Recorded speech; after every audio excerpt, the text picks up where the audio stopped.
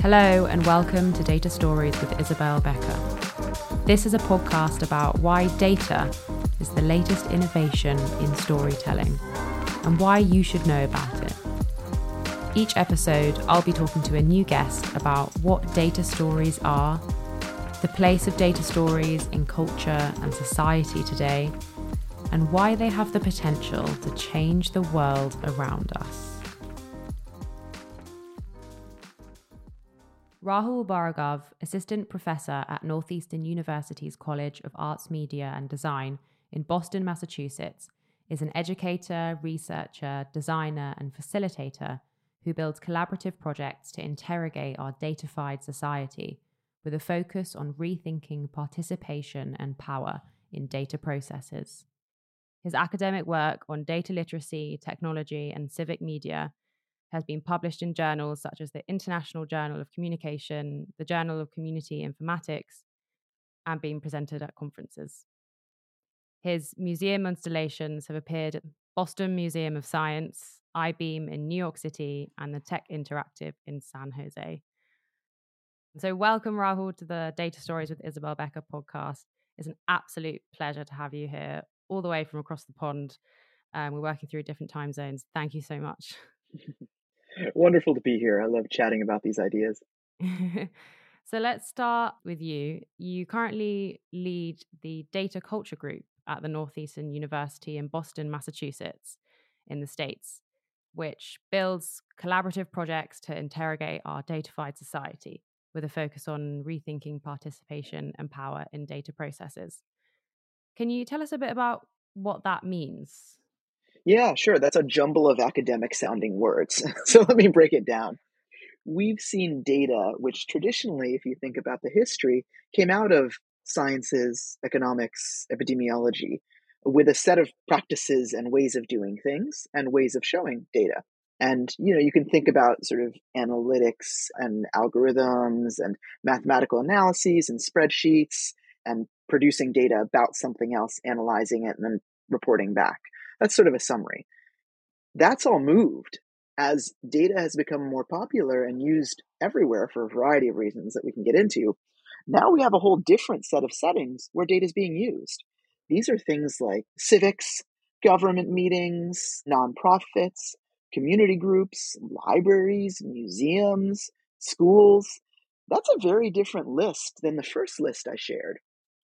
Yet, all of those norms and practices I just mentioned have sort of come with the way we use data into this new setting.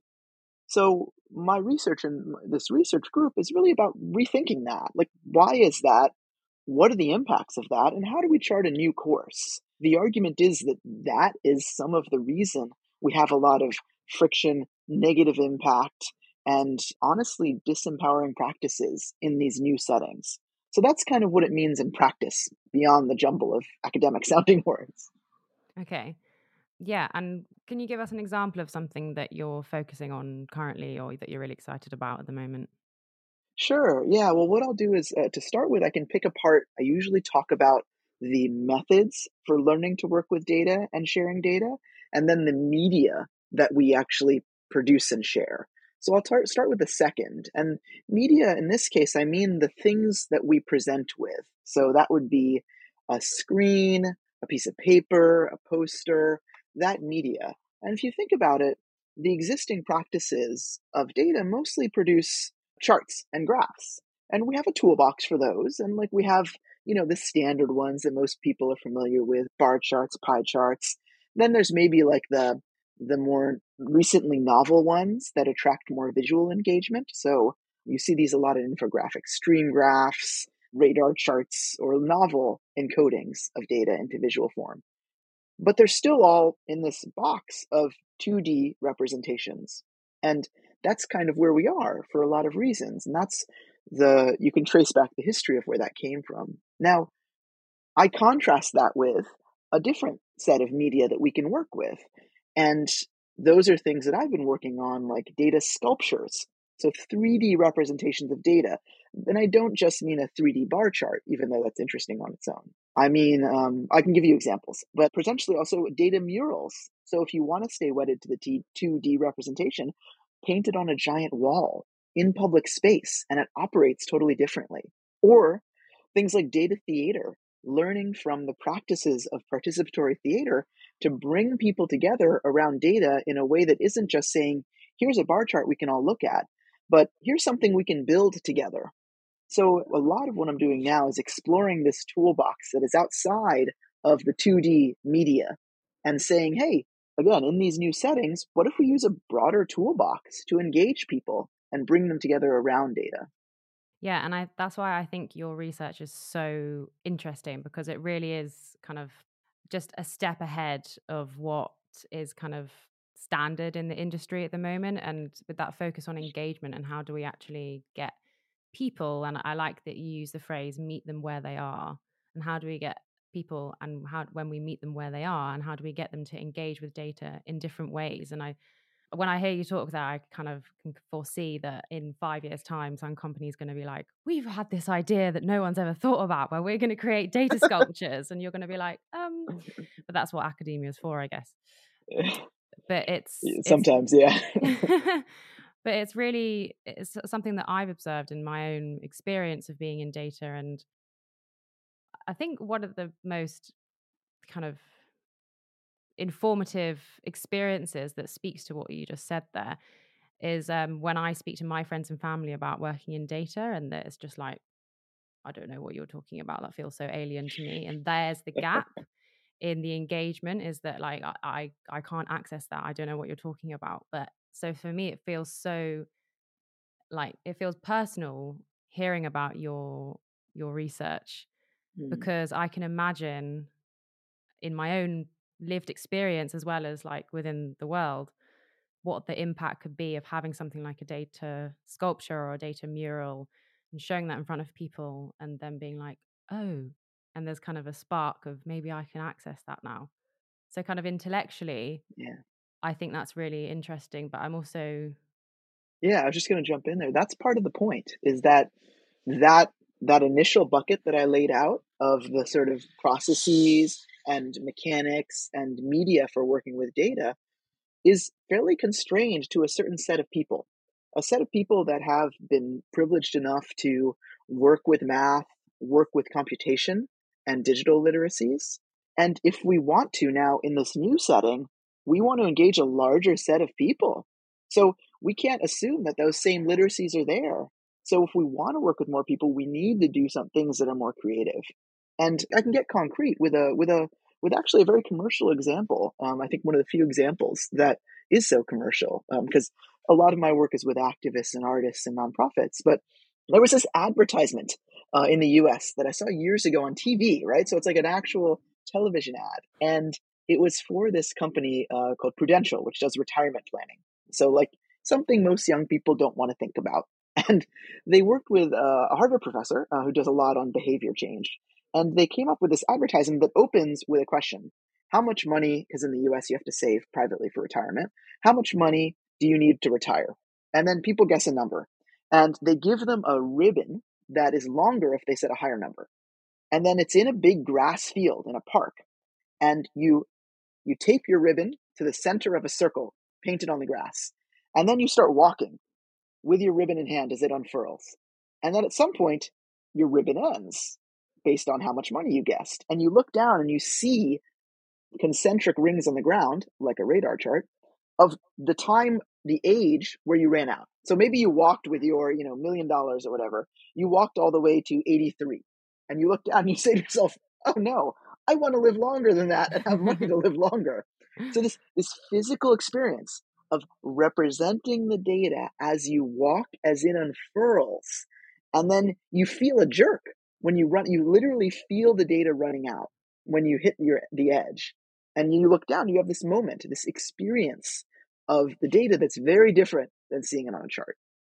And then, of course, it's an advertisement, so they give you a Prudential ribbon, and you walk all the way to 110 or 100 if you're a man or whatever, and then the ad closes. But yeah. the idea there, and it's a very commercial example, but that idea that they made the data about something most people don't want to think about. If you're young, you think you have years and decades. You get a little bit older with more gray hairs like my beard, then you start to think, I need to think about this. But they made it very experiential. And I think that's an example to sort of evoke this kind of question you're pointing at. How do you get people to think about data in a different way? And that's kind of what we mean about a different toolbox. That's kind of what I'm referring to. Yeah, and it's really about the foundations of our education, really, and how we're taught to absorb information. Is that not the kind of underlying layer to all of this? Is that there's all different types of ways to teach people information, and it's not like this is, robotics that we're planting into our brains. It's just experiential, and that's, I guess, I don't know. I guess about the kind of history of Western teaching practices, and perhaps made more to be in the classroom and 2D and stuff, and taken away from those experiential learning practices. But that's perhaps something that has always existed in other cultures and other countries and other times. Does that speak to your research? Yeah, that really resonates for me. A lot of the approaches that I build are based on alternative learning theories. And that's what I studied in my graduate program was learning. And actually it was robotics and education.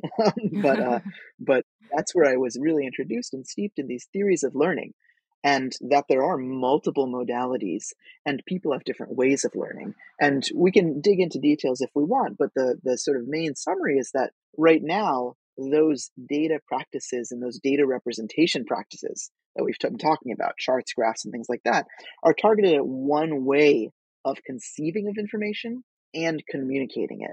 We've sort of ignored the rest of the ways. And, some people have like 3 other ways of learning. Some people have 20.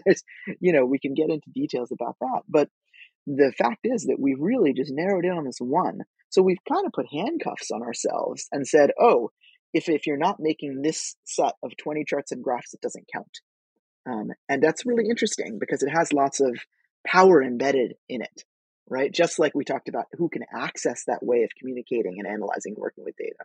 There's a power question there about who data is for and who gets to use it, that I think I try to unpack in my work in these new settings to say, hey, if you're doing a community meeting in a government setting where you're showing some data, you need to really think about, can the audience understand the way I'm sharing this information? And is that at the right level? And that's what I mean when I say power. It's, who has access to work with data and to be invited authentically into some kind of data-centered conversation or data-informed conversation. Yeah.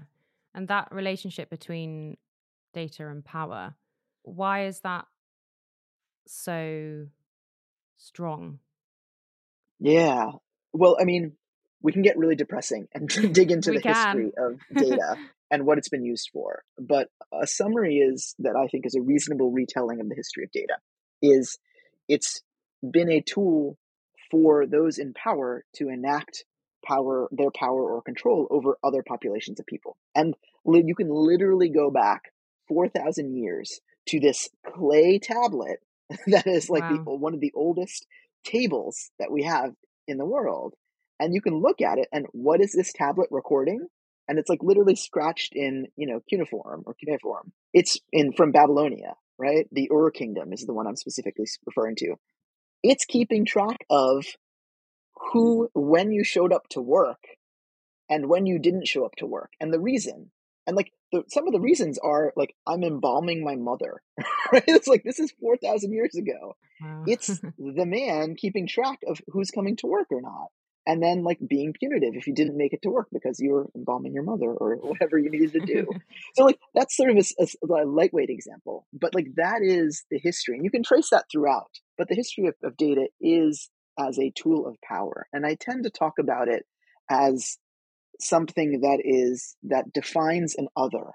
So the way I usually talk about this is to say that data is most often used through a window and not through a mirror. So what do I mean by that? It means data is often like the people collecting data are observing some other phenomenon outside the window and then noting it and thereby producing their data, from my art point of view, extractively from whoever's outside the window. making some analysis, and then making some decisions about the community of people outside said window. So that's what I mean by window. Now, if you flip it, what's a mirror for? A mirror is to look at yourself. And it argues that the people analyzing and working with data should be the community itself who's represented by the data. And you can use mirrors to sort of check out your own image. You can even use mirrors to make predictions, looking around corners. You can do the same things, but it's a very different mindset that speaks to this question of power. So how do you address power in the data work you're doing? Try to think about whether you can change the window into a mirror. I like that. And that's kind of a nicely simplified example, metaphor, I guess, for what that means with power. That's interesting. When you're talking about the history of data as a tool of power, how does that differ from the history of like language and communications? Yeah, it's a good question. I think, we tend to talk a lot right now. It's very popular to talk about data literacy. And which connects to like the history of language, the idea of literacy, most people, when you mention it, think of reading and writing, and they think of it literacy as a sort of a net good in society, that it's sort of a core skill that you need to be a functioning member of society. There's an alternative historical perspective from the likes of Plato and Levi Strauss and others that say literally literacy has been used as a tool for controlling the masses. And a response to that is to say we need more critical writers rather than just readers. And someone that I draw a lot from is inspiration is this philosopher and educator from Brazil, Paulo Freire. And what Freire did was just very concretely, one thing he did was to say, hey, when you're learning to read and he was doing his work in Brazil at the time, we should be introducing people to reading things about their community and about things that matter. So they're building what he called a critical consciousness through their literacy, right? You're not just reading storybooks. That's great. That's fun. But you're reading about what's happening in the world around you. So you're aware and unlocked and ready to be a critical thinker and member of society. So Freire's literacy is in support of empowerment and justice. You can make a similar analog to data literacy now from that history of language learning. Building a critical literacy in data suggests that when you're introducing data to someone learning, you shouldn't use most popular cars or favorite songs. Like we use that, that's fun. But perhaps you should also use things like weather pattern changes to look at climate change. Or if you're doing cars, maybe you should look at average miles per gallon to look at efficiencies over time and the impact of that, or emissions. You should use data that has some impact on the world so that people can be critically aware of the situation around them and of the data production itself. What's included? What's left out? What couldn't be quantified? How does that connect to your personal experience of whatever the data phenomenon is? So I do think it connects to the history of language. And if I can pull on that thread a little bit more, when we look at the history of the term data, you can sort of think about its historical uses have changed over time. But I actually like to think about, when I'm introducing data, I like to think about, most people think of quantification, right? So like numbers when they think of data, which we can come back to. But when you're thinking about that, it involves counting. And my kids are good at counting. So counting's pretty easy. So data's not that hard. In Spanish, the term for that, to count, is contar.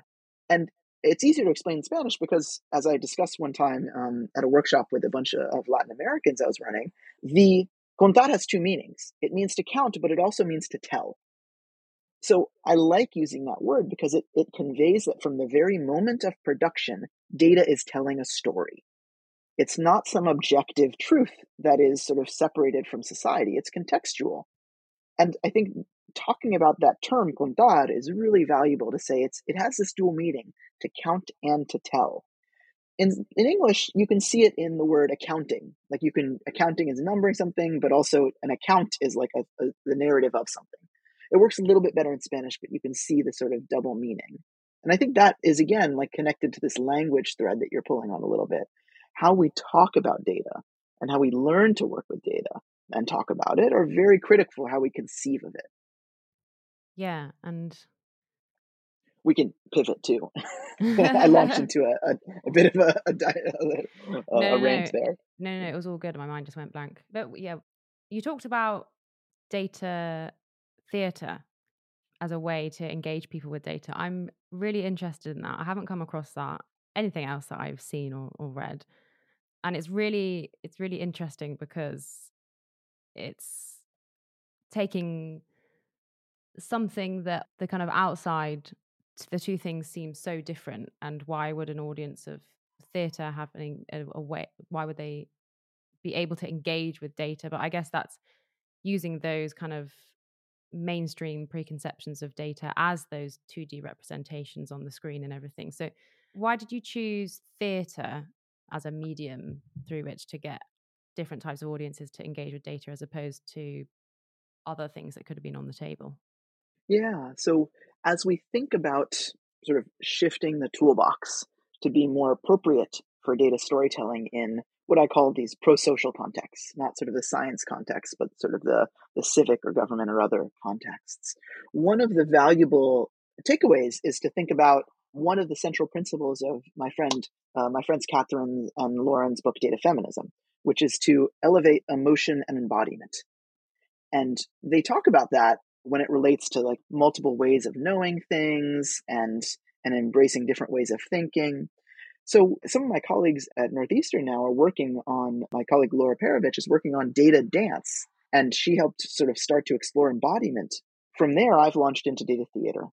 And the reason I did so is because theater has a long tradition of participatory approaches that center rethinking power and who gets to make decisions. The primary one is, I'll return to Brazil, from this philosopher and theater practitioner, Augusto Boal. And if you've ever been in a theater class or seen an improv thing where, maybe they're pretending to be a machine, or they're sort of turning and making masks, their faces, all of these activities, many of them come from Boal's work.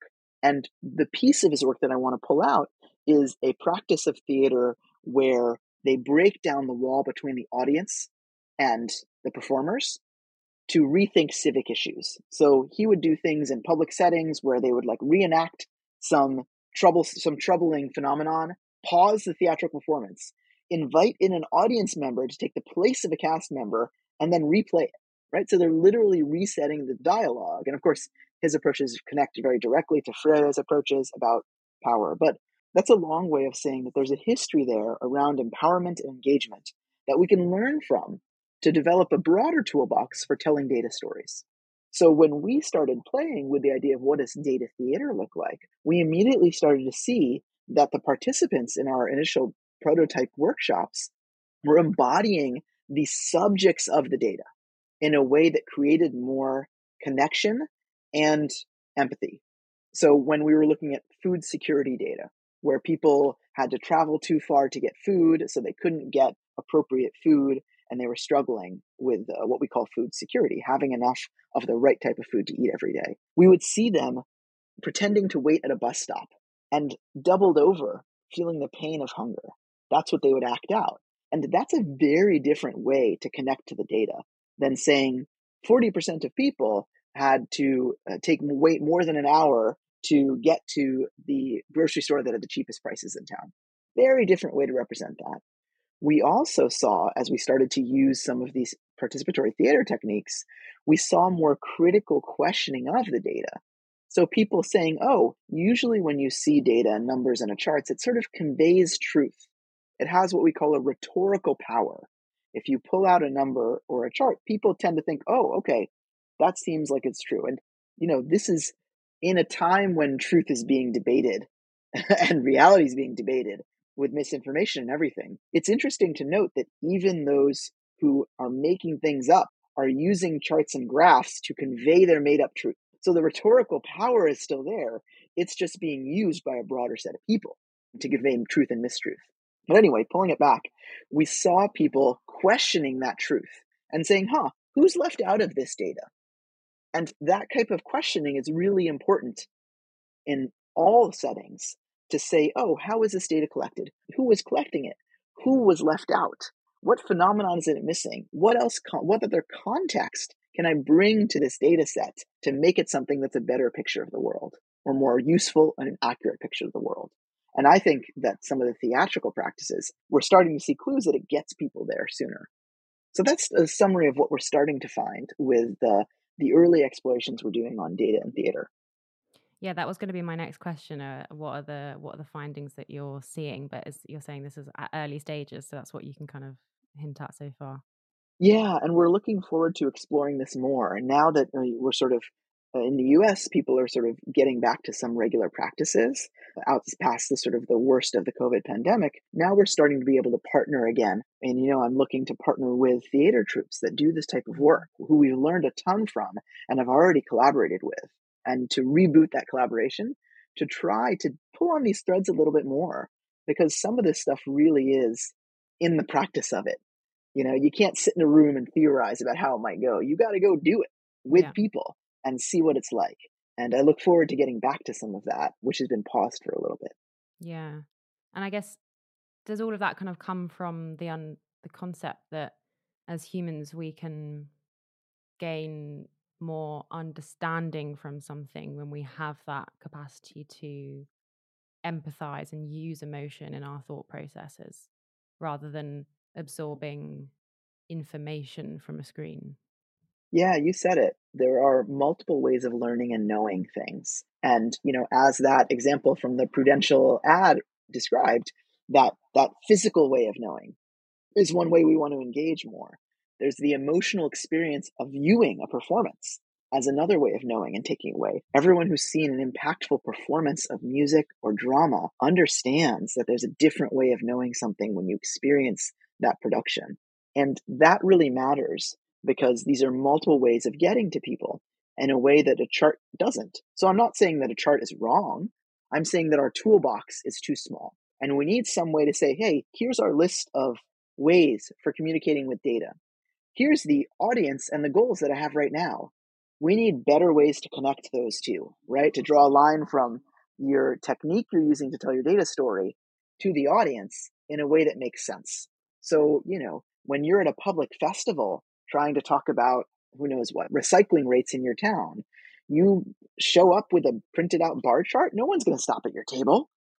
Like, no one, they're all at the festival. But No. what if you made, even just to be silly, what if you made a giant bar chart made of trash, that showed Yeah. recycling rates with recycling things and like trash rates with stinky trash? People are going to stop. They're going to say, huh, what's up with this big giant pile of trash? That's what I mean. Yeah. I mean, matching those things so they make sense with a broad, and you need a broader toolbox for that. Totally. And can I just stop to reflect that having this conversation with you is so amazing for me because your research and your ideas is just totally speaking to the kind of thoughts and feelings that I've been having kind of internally, and to see you kind of put that into academia, which I think will kind of, I believe that what you're doing is going to roll out into like a more mainstream kind of application. But yeah, I think there's so much exciting, but also at the same time, if not used appropriately, potentially dangerous, like you're saying with the misinformation, kind of reserves of potential within data. Because if people know that there are lots of different ways to get a data story or to get a message from some data across to audiences, and it's not just through charts and graphs, it's just coming back to if you just look at the way that humans learn, the way that media and stories engage people, there's so many different techniques and tools that you can use to communicate a data story. And I think Hmm. that's so exciting because there's so much potential there for communicating data Hmm. stories. But I think there's also, I think the awareness needs to be there because it can also be used in a malign way. So if the wrong people have that knowledge, they can start doing the data sculptures and the data theater and communicating that to people. And it's all just comes back to power because it's really about influencing people, isn't it? And I think just having this awareness that there are so many different types of ways that you can communicate a data story, for example, using something like data theater, is really significant because these mediums are kind of potential avenues for really influencing people. Yeah, and I think it's just another way to be communicating, right? And one of the reasons that data has become so popular right now is because it carries that sense of truth and power in it, right? We've long had information as a way we convey, but in the last 20 years, you've seen this growth of things like infographics, which center quantitative data very often. I think qualitative data is overlooked. I teach in journalism, and I think, journalists are wranglers of qualitative data. They collect quotes, photos, they fact check them, they assess them, they stitch them together into a narrative. They're already doing data storytelling. It's just with qualitative data. And it's different with quantitative data, but I think that's often ignored. But I also want to speak to I appreciate the sort of the validation that you feel to be talking about this together. I enjoy that as well. And I also think like this stuff is already happening. The artists and the activists are on top of this. I need to schedule a trip down to New York, which is just, a couple hours south of where I am outside of Boston, because there's a pop-up mini golf course. And I love mini golf or putt-putt, depending on how you call it. I love it. I've loved it since I was a kid. I've made courses with people. It's a whole thing for me. But in Okay. New York, there's a pop-up mini golf course right now about climate change. And each hole is designed with some data about climate change.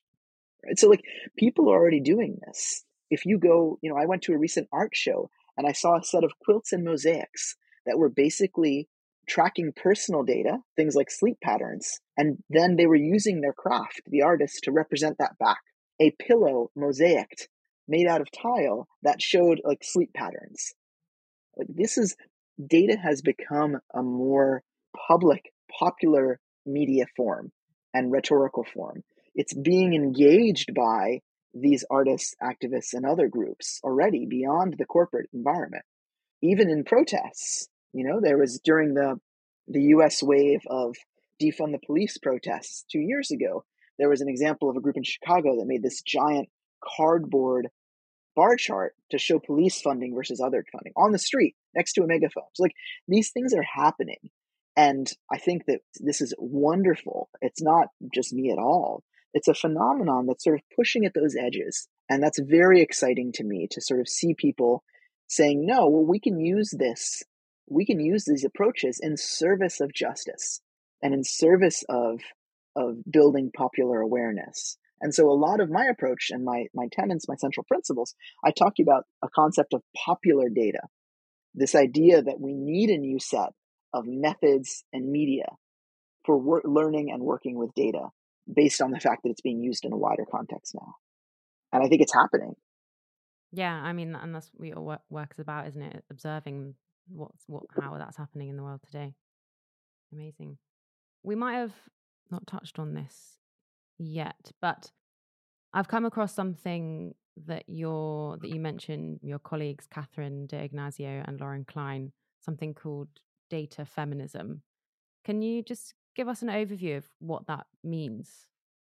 Yeah, so I've learned a ton from their work, and they have a set of central principles that draw on a history of feminist thinking to rethink a bunch of the normal ways we work with data at this point. So, a lot of their tenets are about rethinking and challenging power. We talked about elevating emotion and embodiment, rethinking hierarchies, embracing pluralism, considering context, rethinking how we show labor in data production.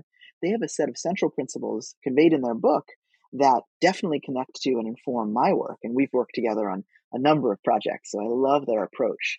I highly recommend folks dig into it for a bunch of concrete examples that force you to reckon with how you're working with data. And I think that bringing that feminist perspective, which is long rooted in sort of practices and a couple of different waves of feminist thinking, has a ton to offer for people that are working with data in various contexts and really does force us to rethink some of the practices that are embedded in how we work with data, right? That like the way we extract data from a community and then who gets to tell the stories with it, who gets to represent it, how do we acknowledge where it came from and who owns it? These are all really core questions that usually in data projects go unasked, even though like there's implicit decisions being made. And I think their work is really just super valuable for helping push on that for in a very practical way that is being applied across industries, which is very exciting to see. And of course, has Yeah. informed my own practice and work as well. And I'm going to ask you a bit of a difficult question because I don't really think there is an easy answer to this, but I'm going to attempt it anyway. So, the principles of data feminism, things like consider context and make the labor of data collection visible. I've seen in your research that you've applied principles of data feminism to things like creating machine learning models to create a recommendation service for activists. And in your findings, you've concluded that these principles of data feminism are possible to embed in data projects and make that balance of power more even across the kind of subjects and the people collecting the data and analyzing it and using it. If time and resources are dedicated to the things that will enable these principles of data feminism. So, for example, iterative data collection by taking samples of data from many different points to kind of gather different perspectives, different points in time, or yeah, I'm just going to leave that example there. Yeah. So my question is, if the constraint is on time and resources, how do we balance that with the pressures in the corporate world of rapidly releasing products to the market where those constraints do just come from time? How can Yeah. do you have hope that companies can embed that time and resource in? So I think, I mean, you're speaking to collective work that comes out of Catherine's Data plus Feminism lab over at MIT, which I'm a collaborator on. And we've done some work to help activists that are tracking feminicide, so gender related killings across the Americas, and built machine learning models to help them find news stories about that so that it can increase their ability to track these stories and build database of them in support of actions against it. And I've been happy to like really enjoyed helping and collaborating on that. The underlying question is how we rethink what have become normal processes for working with machine learning and what I tend to call machine teaching, because we're teaching machines to do things. So who gets to teach them, right? It's that same question of power. And in corporate environments, I tend to argue that if you're not thinking about who's teaching, then you're basically increasing risk. And you can see it in a lot of the algorithmic auditing that's happening now, whether by in the US, like state or federal agencies, or academic departments. So, an example is basically discriminatory pricing, right? So, say you build a dynamic pricing model in your business, you ingest a bunch of data about, from zip codes in the US or postal codes to look at income levels and outcomes for some process, and then you come up with a pricing model that's trained on that data. So, if no one from those communities is involved in the development of that, then you have no way to assess the risk profile that you're putting yourself in front of when you start using that model in your product. And then later on, as happened multiple times in the US, you'll get fined because you basically baked racism into your algorithm because you use zip code. In the US, our communities are incredibly segregated still, which has a long history of why. But like zip code in many places is a proxy for race at a very high correlation level. So while you may think you're not really baking any sort of embedded assumptions into your model, you are. That creates risk. What's a way to reduce that risk? Take some of these feminist approaches, right? If you're unwilling to trade time for risk, that's a business decision. So I can speak in very, very business terms to say there's a trade off. By doing it faster, you are increasing risk. If you want to reduce risk, you should do it slower because that gives you time to connect with a community, build trust, engage them as stakeholders in the production of whatever data informed processes you're doing, and get their voice to expose any potential embedded assumptions, which turn into bias, which expose risk. So that's the sort of business language version of some of the stuff we talk about in the paper, academic paper you're referring to, which was led by a graduate student from Suresh, but was, involved collaborators at activist communities. It was a very large project, and this was one little academic paper that came out of it. But like that's the corporate version of the story versus the academic version, which people are welcome to check out. And I think it can be concretized into very real capitalist costs. And I think that narrative kind of loses some pieces of it. Yeah, and so it's about that engagement with the subjects of the data and getting you having them as stakeholders in the process. Yeah. Yes, very much so. And I think that right now we're at a time where a lot of, C-suite executives look at machine learning and AI as sort of like a solution to some problems. And there's a ton of hype and a lot of marketing to help them think that and push them towards thinking that.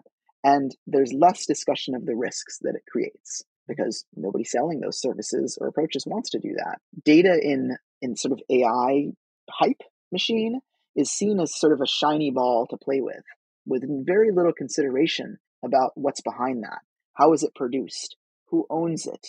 What are the embedded assumptions? What's left out? These are all things that computers don't help you consider. The computers are helpful to say, like, here's a pattern I see.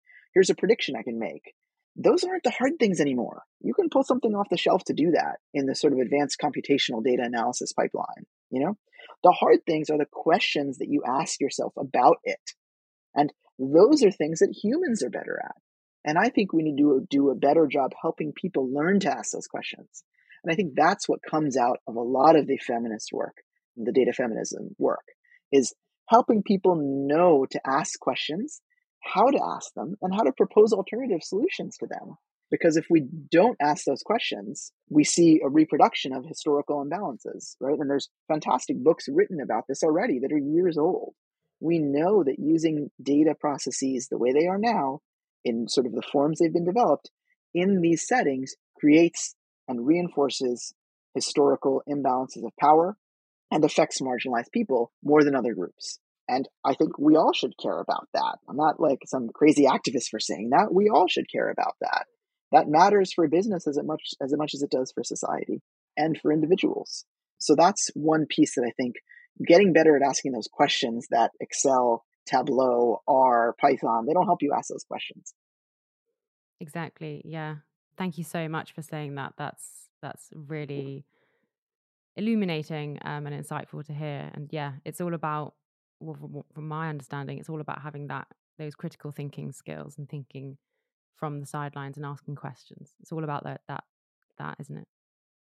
Yes, for sure. If you want to have a human in the loop in your machine learning approach, like, why are they there? What are they doing? They shouldn't be there just to like highlight, if you're doing image training to like draw a box around a dog in an image, right? Like that's not the utility of humans. We are good at asking those questions when we're engaged. And I think that is a major piece of where we're going in sort of the computational capital B big data that, again, like academics have been questioning for a long time. And now in industry, we're seeing the impacts of not asking those questions. Anyone using these approaches is looking around and seeing the impacts of businesses that fail to ask these questions and suffer consequences, either with business loss, regulatory harm, or fines, and products that don't work well or work well for one specific group of people and have negative impacts on another. Yeah. And I think it's really about leveraging the benefits and strengths of both the technology and the data that you pump into that technology and the humans that surround it. And I guess having that ability to harness both in the pursuit of good things is really the gold mine, it feels like. We can hope that we're helping people figure out ways to do that better. That is the goal of certainly much of my work in these settings, and I think a lot of other people as well, which is very exciting. So Yeah. hopefully we can introduce these approaches to a larger set of people. Yeah, exactly. Rahul, thank you so much. This has been a really special conversation for me. I really appreciate you coming and chatting to me and sharing your knowledge and wisdom with my audience base. Where can people find you and connect with you if they want to know more? Yeah, I'd love to. So you can check out our data culture group online, but if you want to look at some of the activities we have for introducing these, check out databasic.io, which is a set of activities I built with Catherine D'Ignazio, and the Data Culture Project is on there. If you want to try out some of these approaches with people in your peer group, there are facilitated activities there that are really fun that can get you started with how to work on those things that computers don't help with, and also build data literacy. If you want to check out some of the examples that I'm talking about and the work that I'm doing, check out the Data Culture group at Northeastern. You can find me there, and I'm sure we'll be able to share the links as well. Yeah, definitely. All right. Thank you so much, Rahul. Lovely to meet you. Thank you so much for having me. It was a pleasure to chat this through.